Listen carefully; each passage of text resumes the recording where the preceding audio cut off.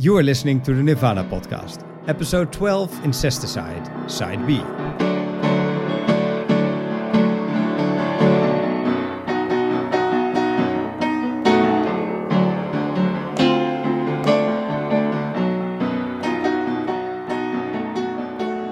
Hello everybody and welcome to the Nirvana podcast. My name is Sietse. And I'm Juditja. And what we do here is we journey through the history and the music of the legendary rock band Nirvana.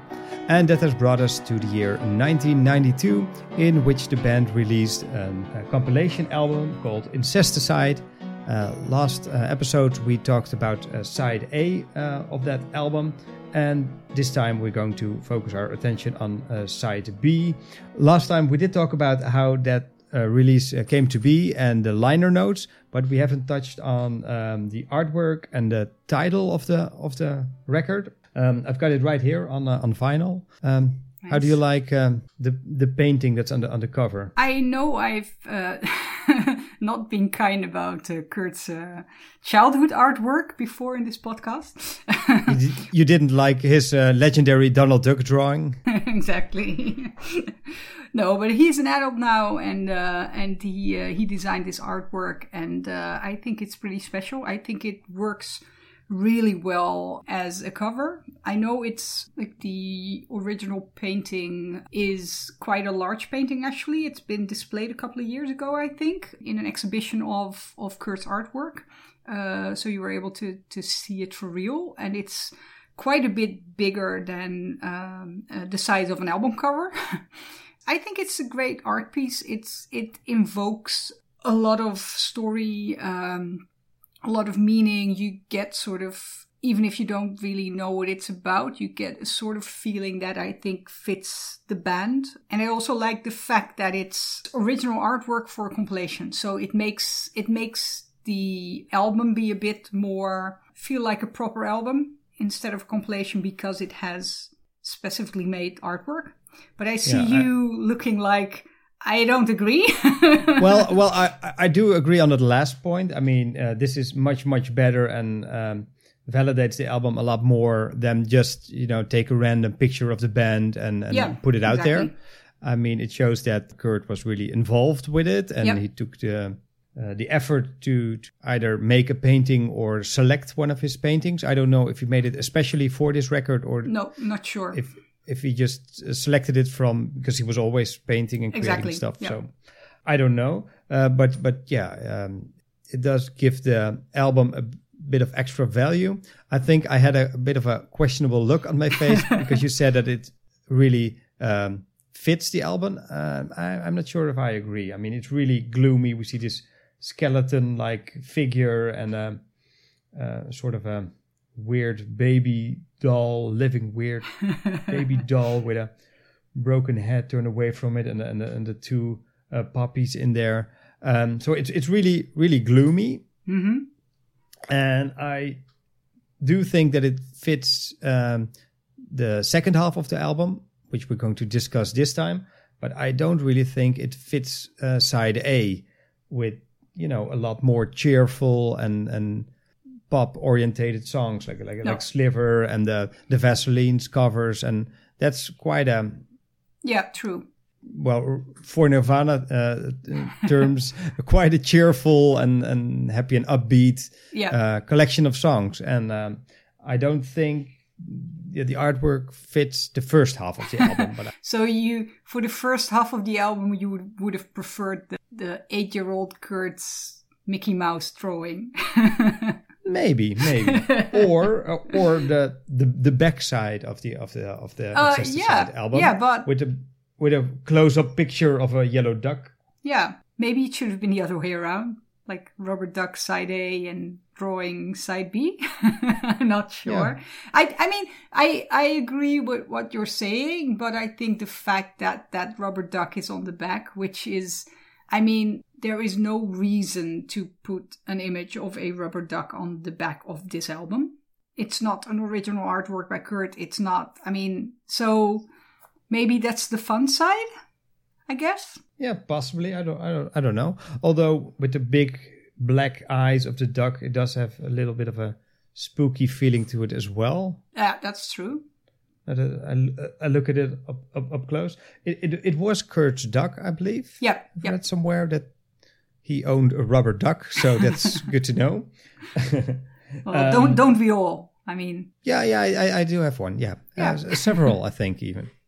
Yeah, but it makes an interesting cover, and it like you said, it's really interesting and good to have some real artwork on here and not just a random band picture or stuff like that. Exactly, and I think we shouldn't forget that Kurt's own artwork was always quite dark and gloomy.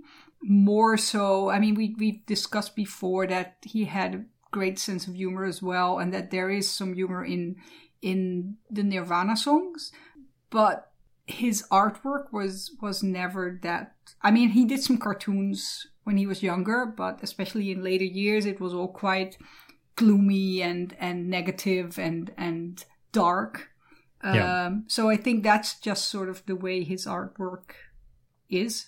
On the quote-unquote solo album that came out a couple of years ago, Montage of Heck. On the cover, there's also an original painting by Kurt, which really fits this style. It's almost like if they made a Incesticide Part 2, which I think would have been a good idea. But that aside, it's really in the same tone and in the same style as this. So I suppose that's just what came out if he started painting at a certain point of his life. Yep. I've one last thing about the album cover. I've always been annoyed by like everybody who explains the cover is like, and there's like 2 poppies on there, which refers to heroin, because that's what heroin is made of. And even though that might be true, I don't know. I don't think he ever said that himself, or maybe I've missed that. It's just, to me, that's so, it feels like too direct. Like, I'm doing heroin at this moment, so I could like paint like a needle or something like that, but no, let's just paint poppies because that, even if he no one will figure this out. It's sort of annoying, so I just like to think of it as just being 2 flowers and maybe something positive instead of like a really exact depiction of a heroin problem. Yeah, maybe, but a year later they shot a video for a heart-shaped box. True. And he's not lying in a field of daisies, is he? So, exactly. One last thing before we start listening to the first track. The title, Incesticide, I think it's a cool wordplay thing, I suppose, because it's incest and pesticide, right? Yeah, apparently. That's quite creative, and I kind of like it. I believe when Sub Pop wanted to, or at least they said they wanted to release an album like this because they still had some Nirvana tapes lying around. They wanted to call it Cash Cow. Which would have been pretty funny, but also really, really sarcastic and a bit degrading, I think. Yeah, and this makes a bit more sense, I think. Thinking about the ideas for band names and titles that Kurt used to have, I think Cash Cow sort of would have fit that bill. I mean, he wanted to call the previous record Sheep or something like that, right? We discussed that, so could have worked. Maybe he could have made it like a series of albums referring to farm animals.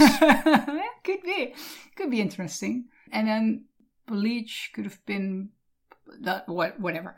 Sorry, I was thinking about sheep sounds and stuff like that.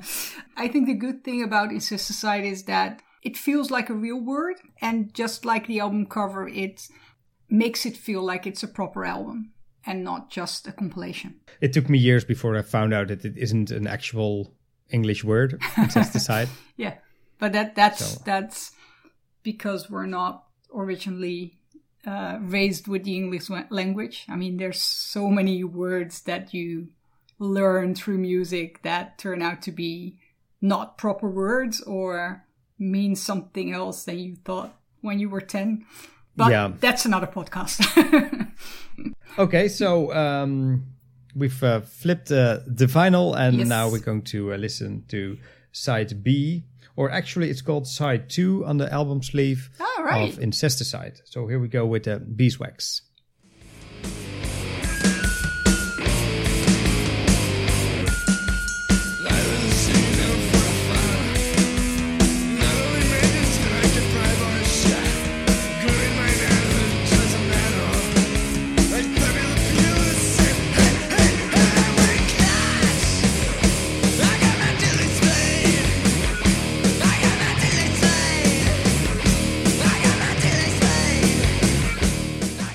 Yeah, and I think this song really sets the tone for this half of the record.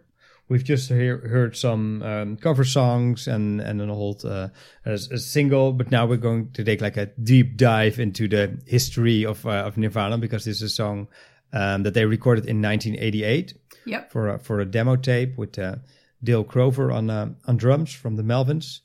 Yeah, so this is like a really, really old school Nirvana track. This is a song, like, I want to like it. Like, when it starts, you're like, oh yeah, this is good. And then after a while, I'm like, there's like too many songs like this. Not specifically Nirvana songs, but it doesn't really stand out enough in the whole realm of 1988 punk rock. But I really like the drumming though. I mean, we know Dale Crover is a great drummer, but I think that one of the things for me that stands out in this song is his drumming. There was a good fit with Nirvana. We all know things went differently, but that's for me one of the main takes of this song. The fact that his drumming is really great on this one. Yeah, it's nice, and I agree that it's not a very special song, at least not musically. The lyrics are something else. Yeah, I think these are like one of the most misheard and misinterpreted lyrics of Nirvana. When you Google online, you see like millions of different versions. It's really hard to understand what he's actually singing. Exactly. You have no idea what he's talking about. It's really hard to make out. And the Museum of Pop Culture in Seattle actually has the original lyrics written by Kurt on display. I mean, they have a great array of Nirvana things on display anyway. But this is one of those. I have no idea if that is exactly what he sings, because we all know, like, there's always different versions of songs anyway. So perhaps those aren't even the final definitive lyrics. But those are at least sort of the most official lyrics that there are, I guess. I think most of it is actually what he sang. Like you said, it's hard to make out. There's some weird stuff in there, man. Like, there is definitely. Gluing my manhood in a manhole. Yeah. Hydraulic push of kitty ass button. High water jumpsuits and a raped ape. I mean, what's up with that? And to be honest, the chorus, I don't even know what it is. No, I totally agree. I have no idea what the title has to do with anything. That doesn't help. I got my titillate spade. I have no idea. Something. No. I don't know, but it's clear that he's like making a lot of dark, weird, and slightly disturbing or disgusting images. And I think that's just what he went for. Mm-hmm. It's like a stream of consciousness for, weird stuff. Maybe almost like he's hallucinating.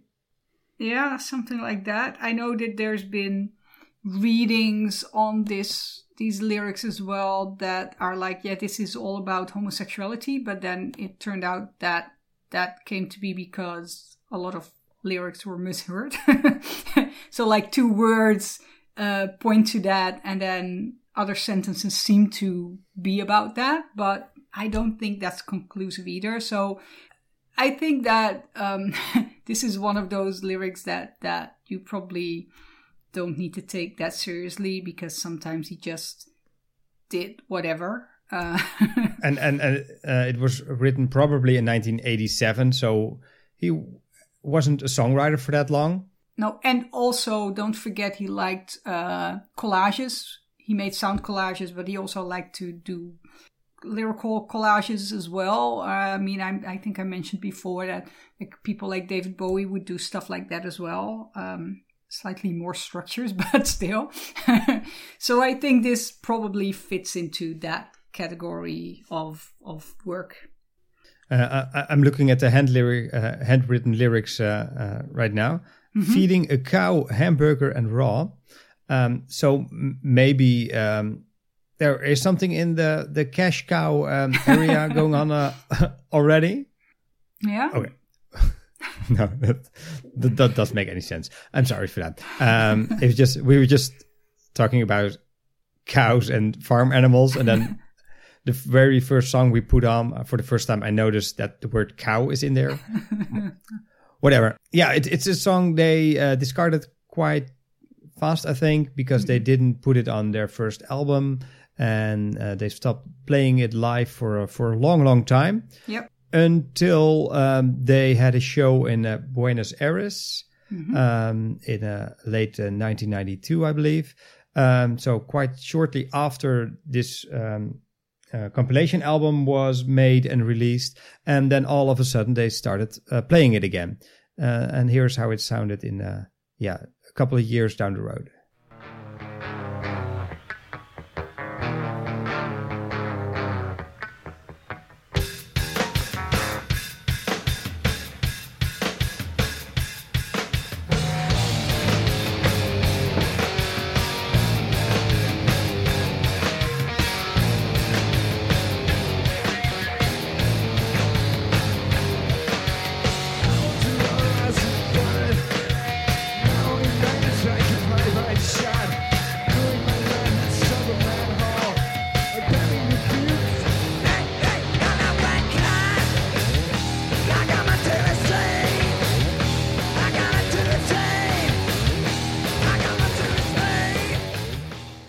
I'm not sure if they did the crowd a big favor there, but it was a legendary, unsuccessful show anyway.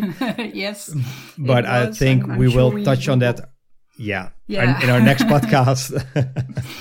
Definitely. I do think it's interesting, though, that they started playing it, because then obviously that meant that Kurt, while making this compilation, realized that they had this song, and that it at least sort of re-piqued his interest in playing it, which is interesting. I think it's rough, but you do sort of hear that they try to do something with it. It doesn't really succeed, but I don't even know if they planned on playing this, because Kurt doesn't seem to know all the words a bit further up in the song. No. It could also be quite spontaneous, that he thought, oh, well, I just, listened to this song a couple of times when I selected the tracks for Incesticide, and then he thought, oh, let's play that one. I mean, like I said, they did a lot of weird things during that show in Argentina. But that Dave at least needed to have been able to hear this song a couple of times to do it, because I'm sure Dave got a copy of Incesticide. Yeah, but that doesn't mean he listened to it. I mean, not every band listens to drum. But I mean, I think he's sort of doing sort of the same thing that Dale did on the album. So he must have known something about it. But yeah, it doesn't sound like a big success. It's just probably something they tried out. Like, oh, we have that one lying around. Let's do it. Yeah, maybe they just played it once or twice in a rehearsal room, just because they want to play something, and oh well, let's do that one. That doesn't mean that it's on our set list now. I mean, no, exactly. So it's probably something like that. So, anything more to say about Beeswax, or are you ready for an old familiar song called Downer? Yeah.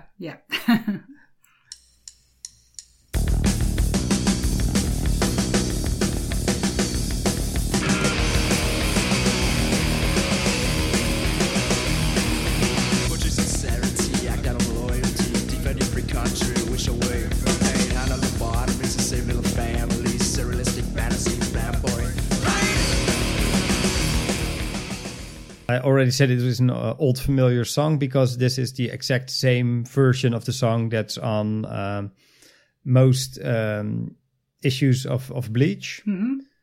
So I think it's a really weird choice to put it on here. I really don't get it. We've talked about this song before and how Kurt later on said that he didn't really like it lyrically. Apparently, for that reason, they never played it live, or almost never. And Kurt apparently did want people to hear it, like people who were only now coming into Nirvana.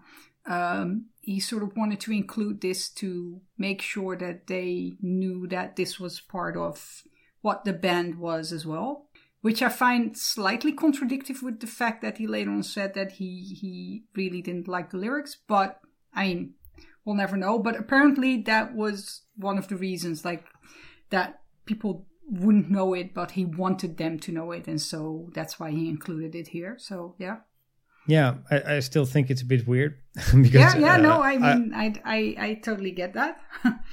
I mean, and he also said, well, most people don't have Bleach. That's maybe right, but then you could put on all the songs of Bleach on here. True. So I don't really get it. And also, I still don't think, well, we've talked about this before, like you said, when we covered the Bleach album. I also don't really like this song, so... No. Well, that's your problem. Well, yeah, sure. Yeah, no, I agree. I mean, yeah. I mean, if you want to put a song from Bleach on here, there are better songs available. And if you think, well, not all the issues of Bleach have this one on it, then you could also put on Big Cheese. Yep. Which is a song that I personally like better than Downer. But for some, it was up to Kurt, at least as far as we know, and he decided that the song should be included. So there it is. It is interesting to hear, I think, how the song developed. Mm-hmm. Because we have some even older version. This is the version that, like I said, ended up on Bleach, and it was recorded in 1988 during the same session when they also recorded Beeswax, the previous track we just heard. But there are older version out there as well. There's the famous Fecal Matter demo. We're going back in history now, so of course we come across a lot of topics that we've already talked about. But for people who skipped our earlier episodes, that was like the first recording that ultimately led to Nirvana being formed. Yeah, I think it's fair to say that. Yep. And it was a tape that had a Downer already on it. We're going to listen to just a little bit of that, recorded in 1986, and then we go to a performance for Chaos radio station in 1987. Torture sincerity, act out of loyalty, defend your free country, wish away pain. Count out the bodies, save little families, surrealistic fantasy, flat, boring, plain.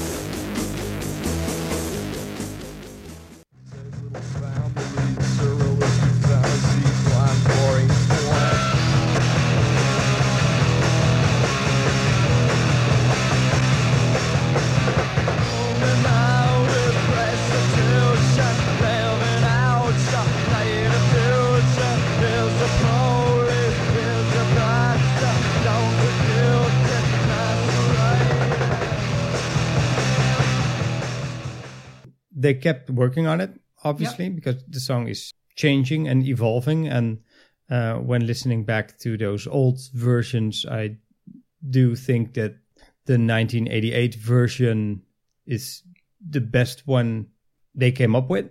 Yeah, I think so. It's interesting to hear that they sort of it's sort of 3 different versions of punk rock, which is really interesting. And I also think that they progressed more and more to something that would eventually become their own sound. If you hear that really old first demo that has nothing to do with Nirvana whatsoever, as we've come to know it, but it's sort of progressing to that somehow.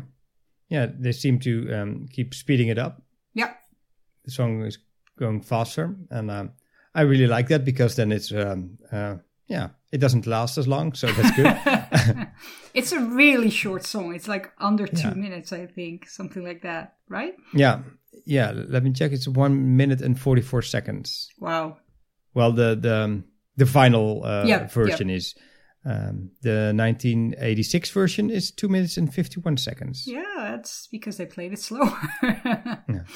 And there's also some differences, but Yeah. No, but you can hear, I think, that also in the way that Kurt is delivering those lyrics, that he was really into like things like Black Flag and stuff like that, and he sort of tried to imitate that in the beginning, and you hear him getting more into his own voice and his own sound later on as well. So I think that's at least an interesting progression of this song.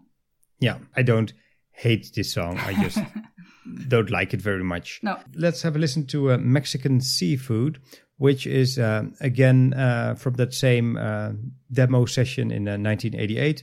So here we go.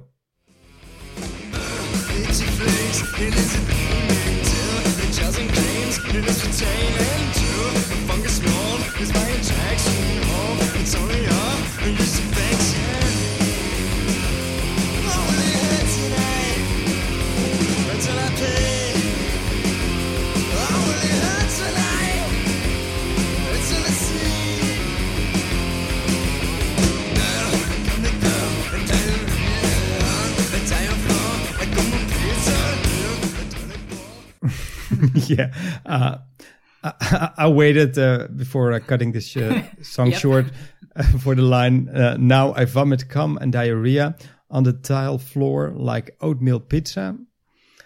So there you have it. I think that perfectly sums up the content of the lyrical content of this song. The whole moral of the song is people don't eat Mexican seafood, because this is what will happen. I have no idea what Mexican seafood is anyway, but I don't think Kurt knew that either. No, I suppose it's seafood prepared in a Mexican style. Yeah. I don't think I've been to a Mexican restaurant ever where they particularly served seafood, but it is something, seafood, that if it goes bad, it goes really bad. Exactly. And Mexican food has kind of a reputation as well. At least where I'm from. I mean, I don't know that reputation, so you're definitely from somewhere else that I. Well, we've pointed out this before, but you grew up in Amsterdam, and I grew up in a quite smaller village in the Netherlands. Well, I must say I've been to Mexico once, and I was looking forward to the food, but I was really disappointed. Because, of course, the Mexican food that we get here in the Netherlands doesn't have a lot to do with the Mexican food that's actually from Mexico. No, it's what we eat is Tex-Mex, which is American Mexican. Yeah. So, but at least I didn't vomit, cum, and diarrhea. So that was good. But that had to do with, what was that line after that? Like a pizza, which is the definitely oatmeal not pizza. Mexican. Yeah. No, but it's disgusting lyrics. I think it's pretty funny, and I guess it was meant to be that, or maybe also to upset people. And you could also argue that, well, Kurt famously had stomach issues, so maybe it had something to do with that. Like, this song was was recorded for some sort of compilation album, right? Yeah, that's right. It was released before. Let me check that really quick. The Teriyaki Asthma Volume 1 compilation. Yeah, so teriyaki is Japanese food, so maybe that's the theme here. I don't know. Yeah, I must say I never checked out that record, so I don't know. I mean, teriyaki asma seems like just like something like Mexican food that makes you vomit, and then Japanese food that gives you asthma. Yeah. Maybe there's something there. Maybe they all got like a country and a disease, and then like write a song about this. Maybe there's other songs like Spanish paella broken leg, something like that. Exactly, yeah. Yeah, but at least they weren't instructed to write this song because it was written in 1987 and that compilation album was 1989. So they had it lying around already. Yep. Maybe they got like the assignment for, okay, so you need to write something about foreign food and some kind of disease. And he said, I have the perfect song written already. It probably wasn't even called Mexican seafood because, yeah. We all know what titles of Nirvana songs often don't mean anything. So, yeah, but yeah, I must say, I think it's a fun song. Yeah, exactly. Yeah. I think as well. I think it's definitely meant to be fun or at least, I mean, if you listen, it very clearly, the song has a really British feel to it, like more the British version of punk rock. And if you listen closely, you can sort of hear Kurt trying to do like British inflections of words. Like not really exactly a British accent, but some of the inflections at the end of a sentence, you can sort of make that out. So it feels like he was doing some sort of mock British punk rock sound, whatever, the way that he's singing some of those lines. So it feels like that's meant for fun as well. But apart from fun, I think I would have liked to hear an improved version of this as well, because I think there's actually more that they could have done with it. On the other hand, it's also a sort of a throwaway song, so maybe that's asking too much. But yeah, I do think it's funny that I mean, if somebody heard this song in 1987 and read the lyrics, who would have said, "Oh, that guy with his oatmeal pizza, that's going to be the voice of a generation"? No. It must have been weird for himself as well, because he was also writing songs like this. And then all of a sudden he became this like iconic person and people really cared about his views and his opinions and he had something to say. But on the other hand, he was also just a songwriter making stuff and also stuff like this. One interesting thing that's in all of this weird, messy, funny lyrics that is, I think, interesting is that there's a lot of emphasis on those like bodily functions and stuff like that, and that's actually something that would pop up more often in his later work as well, and also in his artwork. So I think there is something in there that at least connects to his mind and the things that he was interested in. So let's have a listen to a live version from 1987 from this song, recorded at a house party in Raymond. I suppose that's a town in the US. I don't know exactly where it is. I don't think it isn't that far from the area they grew up in, but I haven't checked the map. So here's how Mexican Seafood sounded live in 1987.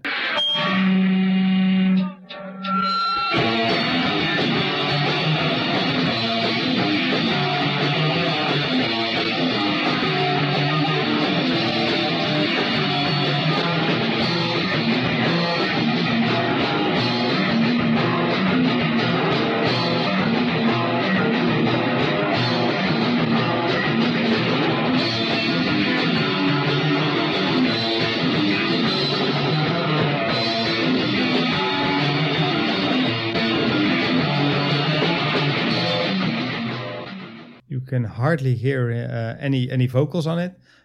But I do think that if you saw them play this one live, that it would be quite uplifting. And this is a fun song.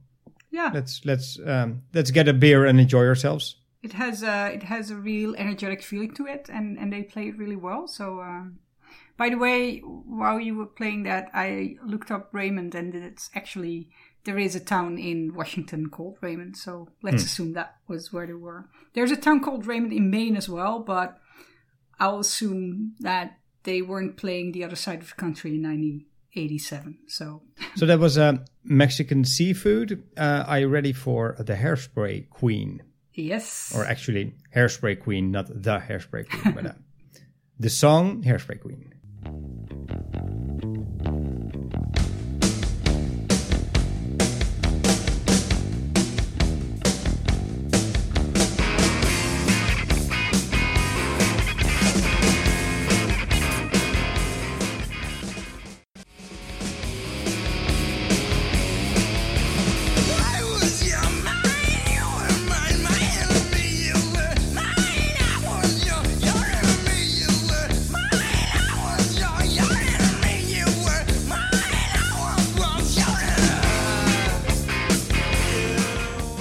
Imagine somebody who heard Teen Spirit on the radio, thought never mind, liked it, then later saw, there's a new Nirvana album out, I'm going to get it. And then hearing this. Yep, that must have been shocking. Or not. I mean, they might have loved this, as many people do, but yeah, it's different. So apparently Kurt wanted this song on Bleach, but for some reason it eventually didn't make the cut. I'm not sure why it didn't. I don't know either. Maybe the guys from the record label didn't like it, or maybe the other band members didn't like it or voted against it. I don't know. I think it would have been a nice addition to Bleach because it sounds really different. I think the big flaw in Bleach is that most of the songs sound too similar. Yep. Both as in the way they're written and in the way they're recorded and produced, which isn't weird because they had very little time to tape all the songs. But this would have brought a different flavor to the album, I think. And I like that weird bass line and that clean, almost funky guitar work. The weird thing I think about those guitars is that, for me, because I like it as well, but for me that is something that sort of stands out the most as being very unlike Nirvana. And I think that maybe is also, we talked about before that apparently Kurt was saying like he hated Pearl Jam because they had too many guitar solos and stuff like that. Or too many notes in their guitar solos. Exactly. I mean, obviously that's sort of bullshit sort of things to say. Yeah. But when you listen to this one, it sort of does make you realize that Nirvana really didn't have guitar parts like that eventually. And that's, I think, why this song stands out. Because it has those parts that you usually don't really hear. And that makes it different. And obviously the way that he sings it. I mean, that's another way of him trying to give a different vocal delivery. And although I don't particularly like it because I think it's too fabricated, it does work for the song. It's really something that belongs on an album like Incesticide, which is a compilation which shows where the band came from and the stages they went through before they became the band that made Nevermind and became a global success. As a song like this is the reason why an album like this is interesting and that we should be glad that it exists. By the way, this is also another song from that same recording session in 1988. So that's almost the entire second half of the record. Mm-hmm. So just for people who keep track. I also think that it's such a strange bass line. Mm-hmm. I'm always curious if Chris came up with it or Kurt came up with it. There's an early version from 1987, and it starts the same, but instead of the bass guitar, it's the guitar that plays that part. Makes me think that probably most of it was Kurt's idea, but anyway, here's how it sounded. Oh, it's the wrong version. Why taught you how to play guitar anyway?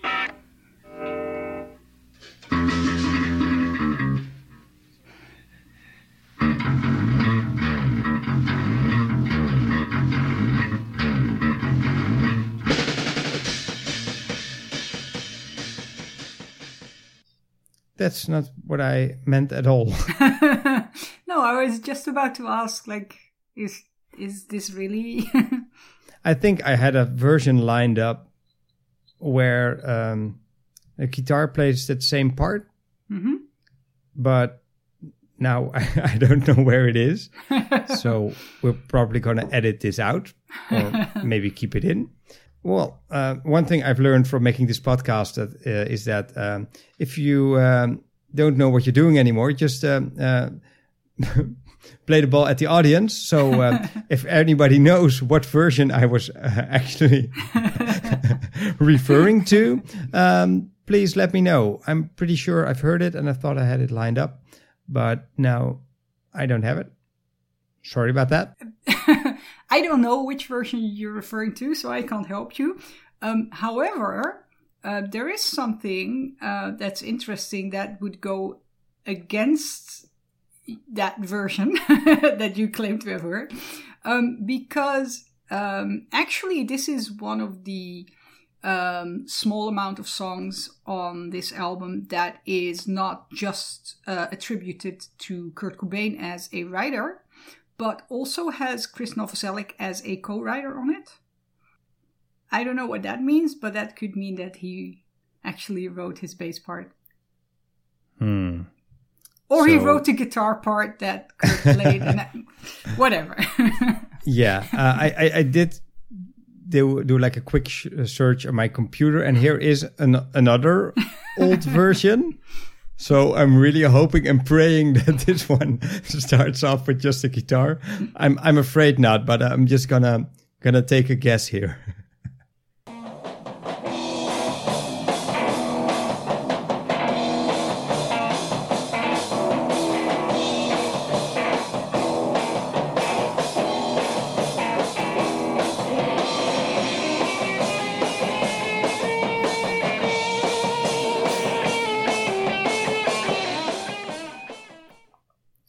No, that's not what I meant as well, because you can hear the guitar harder on this recording, yep. But still the bass part is still played by the bass guitar, so yep. That's not what I meant as well. Maybe that version only exists in my mind. That's possible.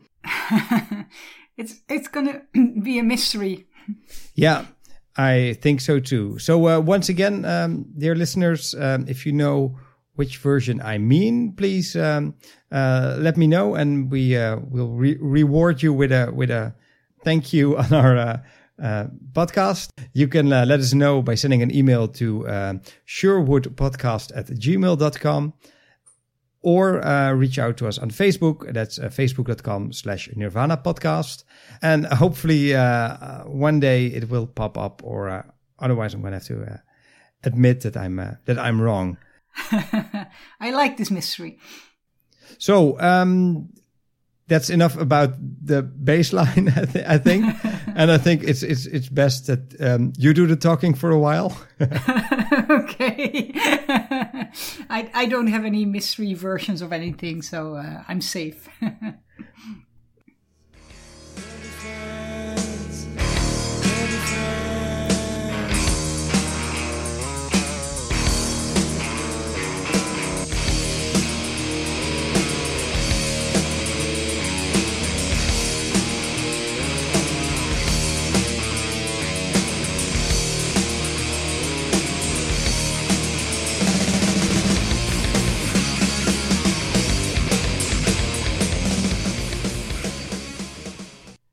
Yeah, I don't want to over-explain things, but Aero Zeppelin is a combination of Aerosmith and Led Zeppelin. It's a logical title. Kurt said that he wrote this song because he just wanted to throw together all this kind of hard rock, metal-y guitar riffs, and that's basically the song. And you can really hear that coming through. Adding to your explanation of the title, I think we should also maybe mention that things like hard rock, metal, labels like that have been changing over the years as well. Well, we have all those labels like hard rock. We talked about that. You have prog rock from the 1970s, which Led Zeppelin is sort of slightly that as well. I mean, there's lots of different labels. So I just want to mention that listeners understand that we sometimes use those labels, but they're not fixed. No, absolutely not. I mean, if you wait long enough, everything is classic rock. So exactly. I mean, you could make a case for Nirvana being classic rock. Absolutely, even, so. Yeah. The thing about this song, I think, is that they do it really well. Especially Led Zeppelin has been like an influence on them for a long time, and I mean, Kurt has mentioned them and played songs and done like Led Zeppelin tribute bands, whatever, in the past. It was a Clearwater Revival tribute band, and they did play some Led Zeppelin cover songs, I think. Right. Before the emails start pouring in, like, first you promised us a version of Hairspray Queen that didn't exist, and now you're... Yeah. No, it's good for you to say that. And obviously Creedence Clearwater Revival is a totally different sort of sound. So let's... before we get into all sorts of... nice... Yeah, but they nail it here. I think it's like it starts out as Led Zeppelin and it turns into Aerosmith, or at least early Aerosmith, not late Aerosmith, because that's different as well. It feels like they're trying to sort of find that middle ground between the older hard rock and then the sort of the punk sound. And they don't really, in my opinion at least, they don't really nail it because it's stays too much in the mimicking, and they don't really make something new out of it. But the mimicking is awesome, and I especially like the start of this song. Oh, I'm sorry, because I started the fragment we just listened to a bit later on in the song. So to compensate, here's the start of the song.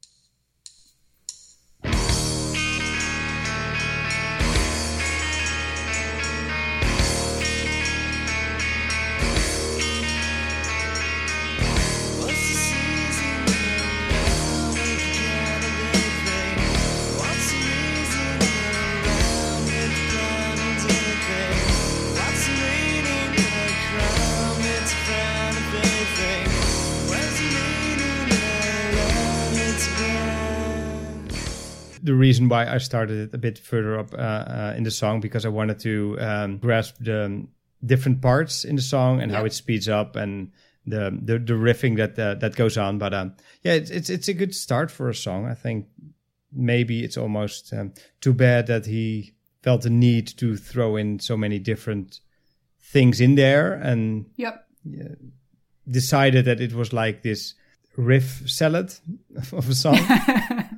Something like that name. Yeah. It's a good name for a band. Riff Salad. Riff Salad.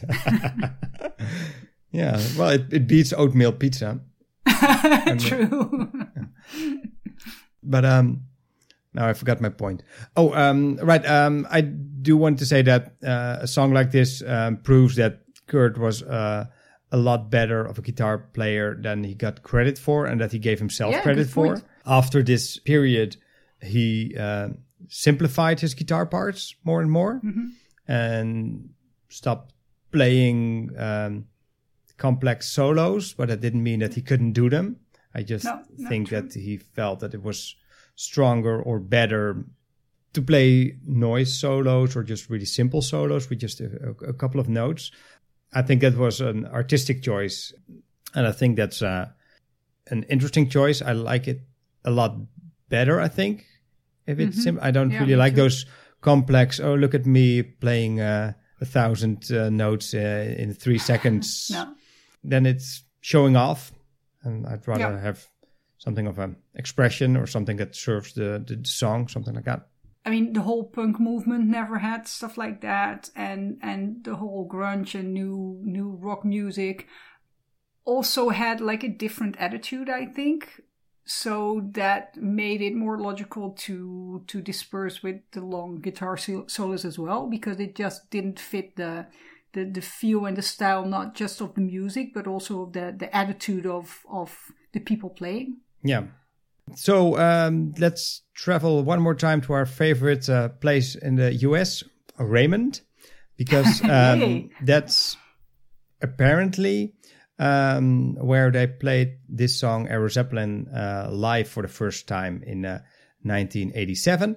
And I think we've talked enough about it. So right after that, we continue to Big Long Now.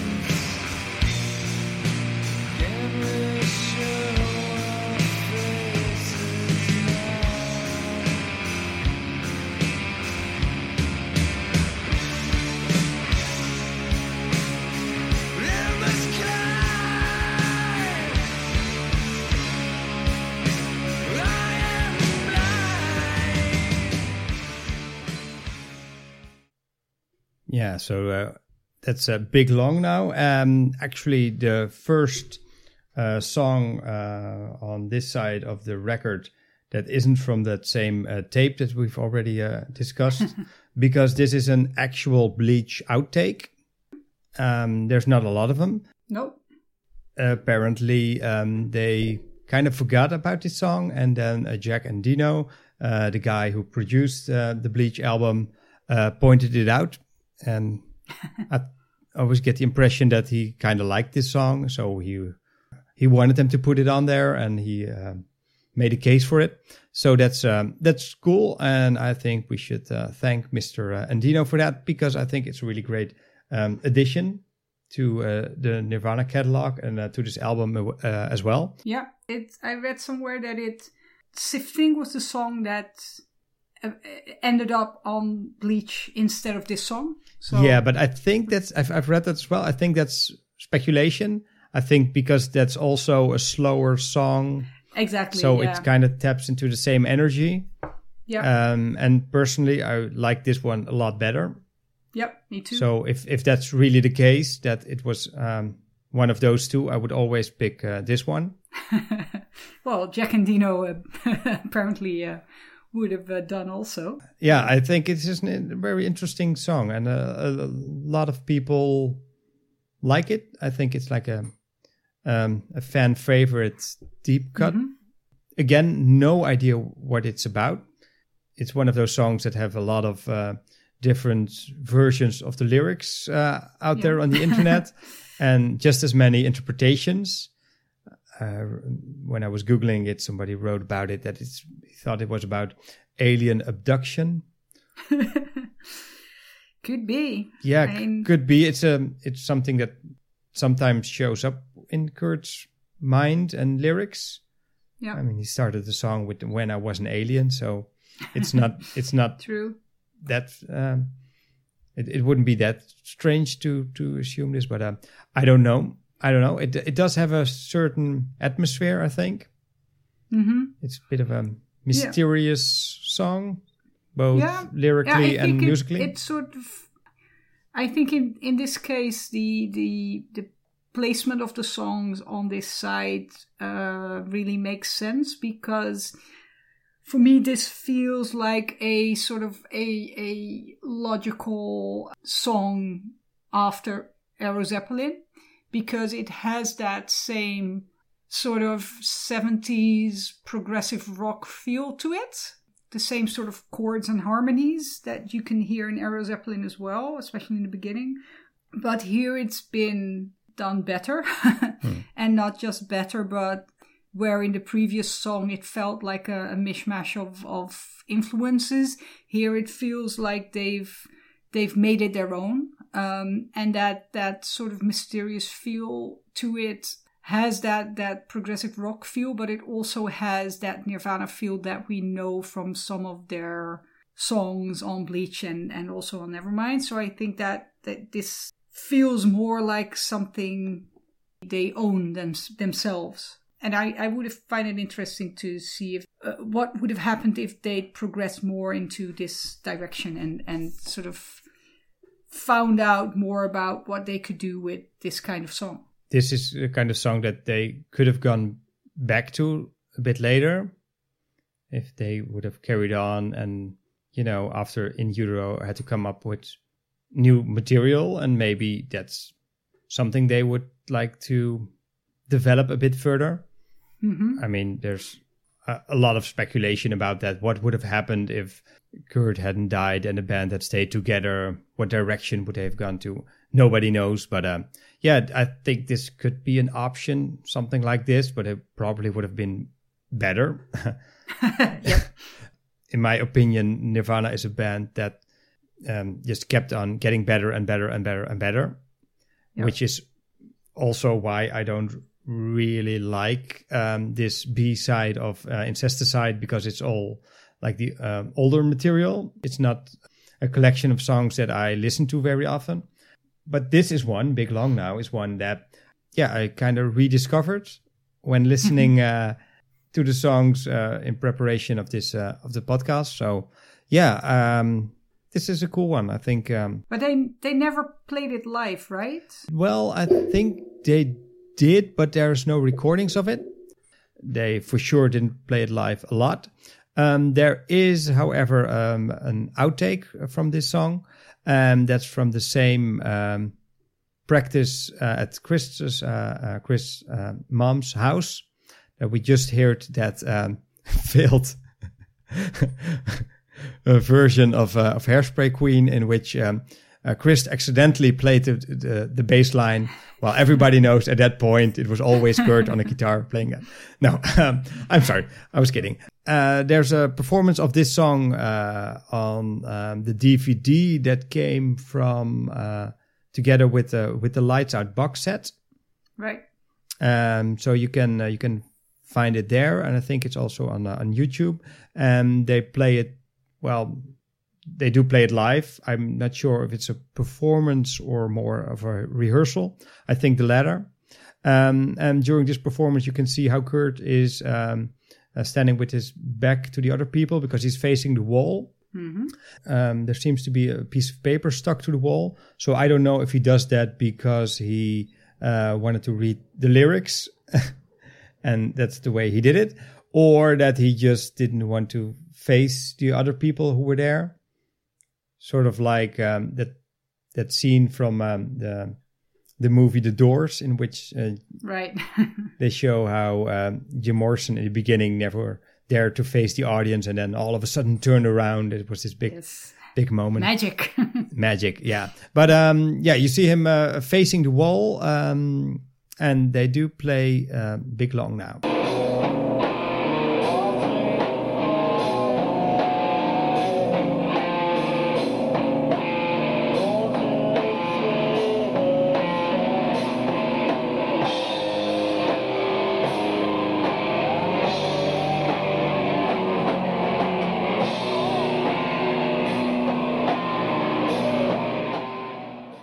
So anything more you want to share about this song, or shall we go to the closing track of Incesticide? Yeah, let's go to the closing one.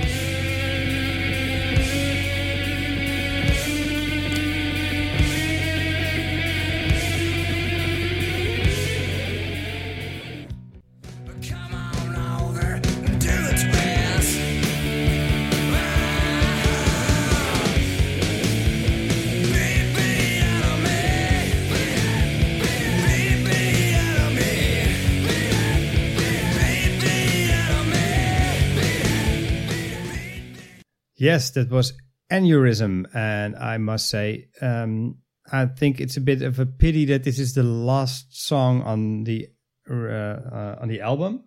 I think it's a bit buried a bit too deep after all these obscure demo tapes and not very accessible tunes, because I think this is one of their, not just one of the best songs on this album, but one of the best songs in the entire Nirvana catalog. Mm-hmm.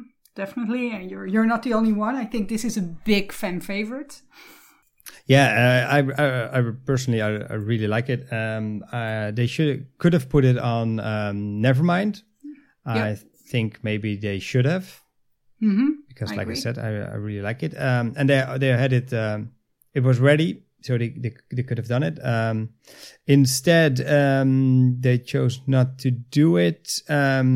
And there's a different version of this song that we will listen to in a minute on the B-side of the Teen Spirit single. It's a weird kind of song because it's, well, obviously it has those sort of different halves. Would you call it a riff salad? I would almost call it a riff salad. No, but the weird thing is that it's sort of, when that change happens, at first you're like, wow, they're going into an entirely different song now. But then when it continues, it's like, no, this is one and the same. I don't know how they pull it off, but it's sort of, to me, that combination works really well. The fact that you first are startled by what are they doing now, and then you realize, oh no, this actually works. Yeah, as part of the song. Yeah, it's a song that's credited to all band members. It was written in 1990, so by that time Dave Grohl was already a member of Nirvana, and I always get the feeling that this song really came from them jamming, and that probably explains why the beginning has so many different parts, because when the vocals come in, you're already in the third part of the song, basically. Exactly, and the vocals come in extremely late anyway, so yeah, that's right. So I think that's the result of not having Kurt come in with a pretty much finished song, but maybe just a simple idea, and then okay, let's see where we can take this. And that in this case, it works really, really well. Or at least for me, it does. I don't really know why they didn't put it on Nevermind. I can understand that they might have wanted to keep some stronger songs for B-sides as well, even though in the beginning they wouldn't have known how many singles they would release. Again, not to over-explain, but especially for some younger listeners who might not realize this, back in the days when you would release singles, even on CD, because you had CD singles, I mean, sometimes there would be like 2 songs on the B-side, but they wouldn't fill it up with just songs that were already on the album, because that would mean that on the one hand, you would go through all of the songs quite fast. You'd also sort of, if you put a song from the album on a B-side, it would feel like it would be an inferior song.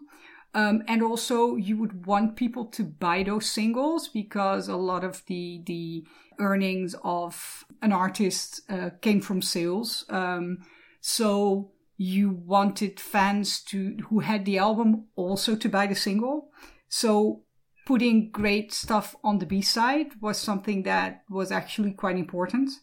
So I know, and I don't know if that was the case here, but I know a lot of bands who would keep some of the good songs also from the album, because they knew they could use them as B-sides. Yeah, but then again, there's also bands that didn't quite realize how good their song was. There's some famous examples of songs that were B-sides, but then later became very popular, and then the band had to admit, maybe we should have made that the A-side, or maybe we should have put it on the album. I mean, Oasis is well known for it.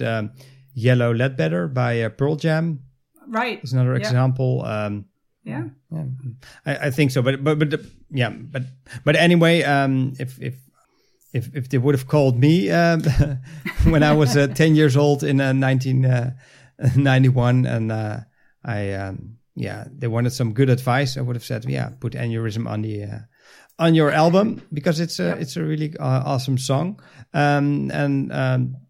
I think they must have liked it themselves as well, but they kept playing it live pretty much every show they did, usually at the beginning, which I think is a very good choice, which also makes me think that maybe it makes sense to put this song on the beginning of your album as well, but Kurt decided different.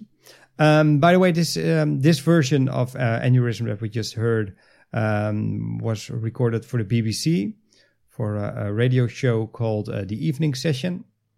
The version that's on the B-side of the Smells Like Teen Spirit single is quite different. That's a studio version recorded in 1991 at the Music Source Studios. Yeah, let's listen to that one.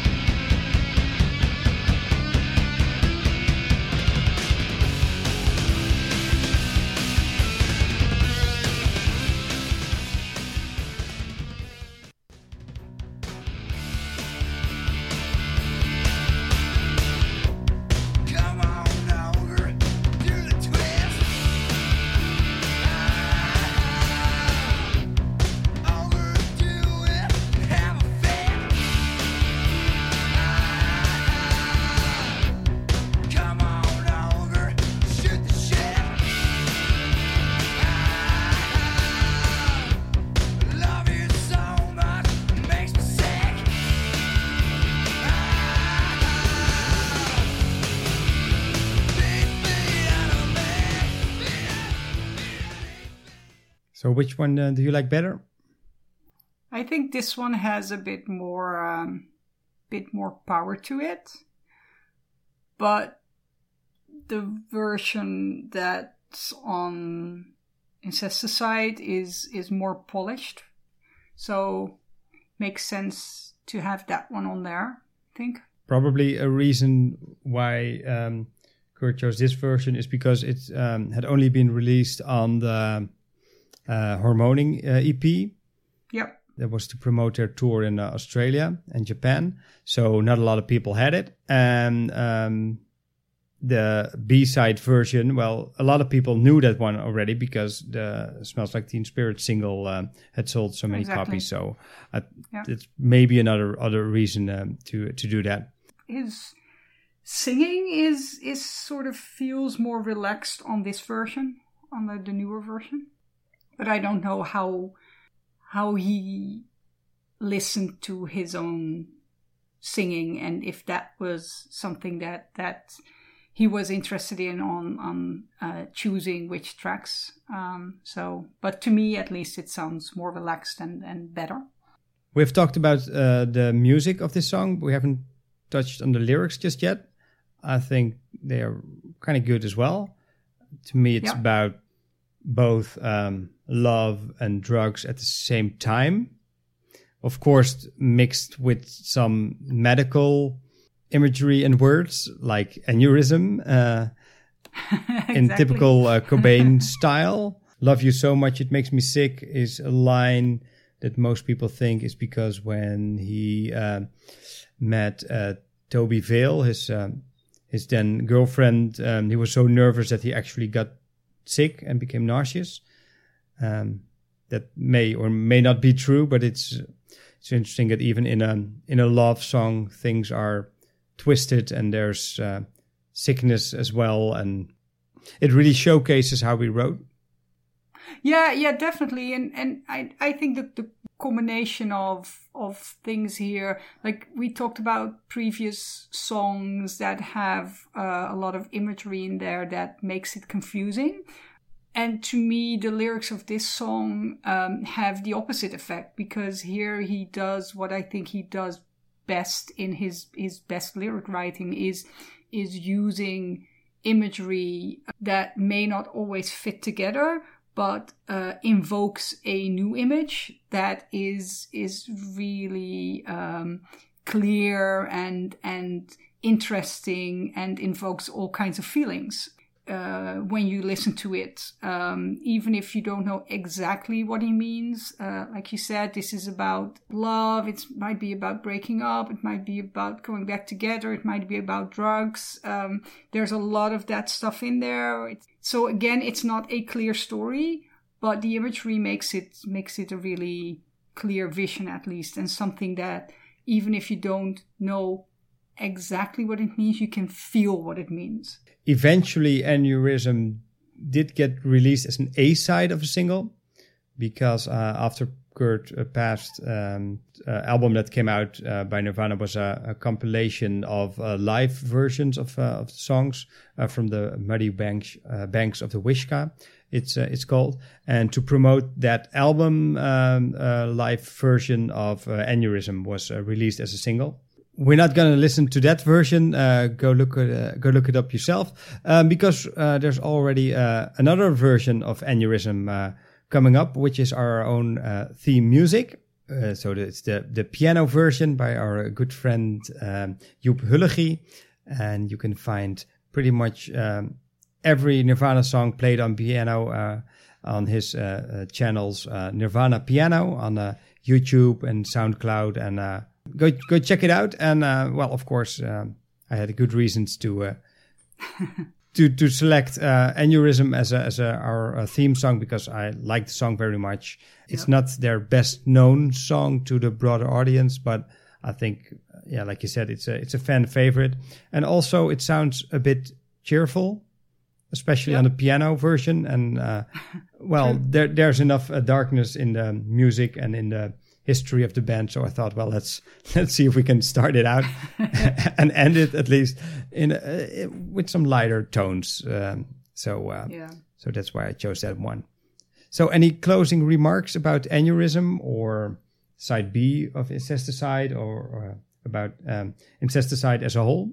No, I think we said it all. I think it's great that we have this album as something that we know that Kurt curated himself, even though it's uneven and not everything is interesting. We've been talking about the A and the B side for quite a long time. Yeah.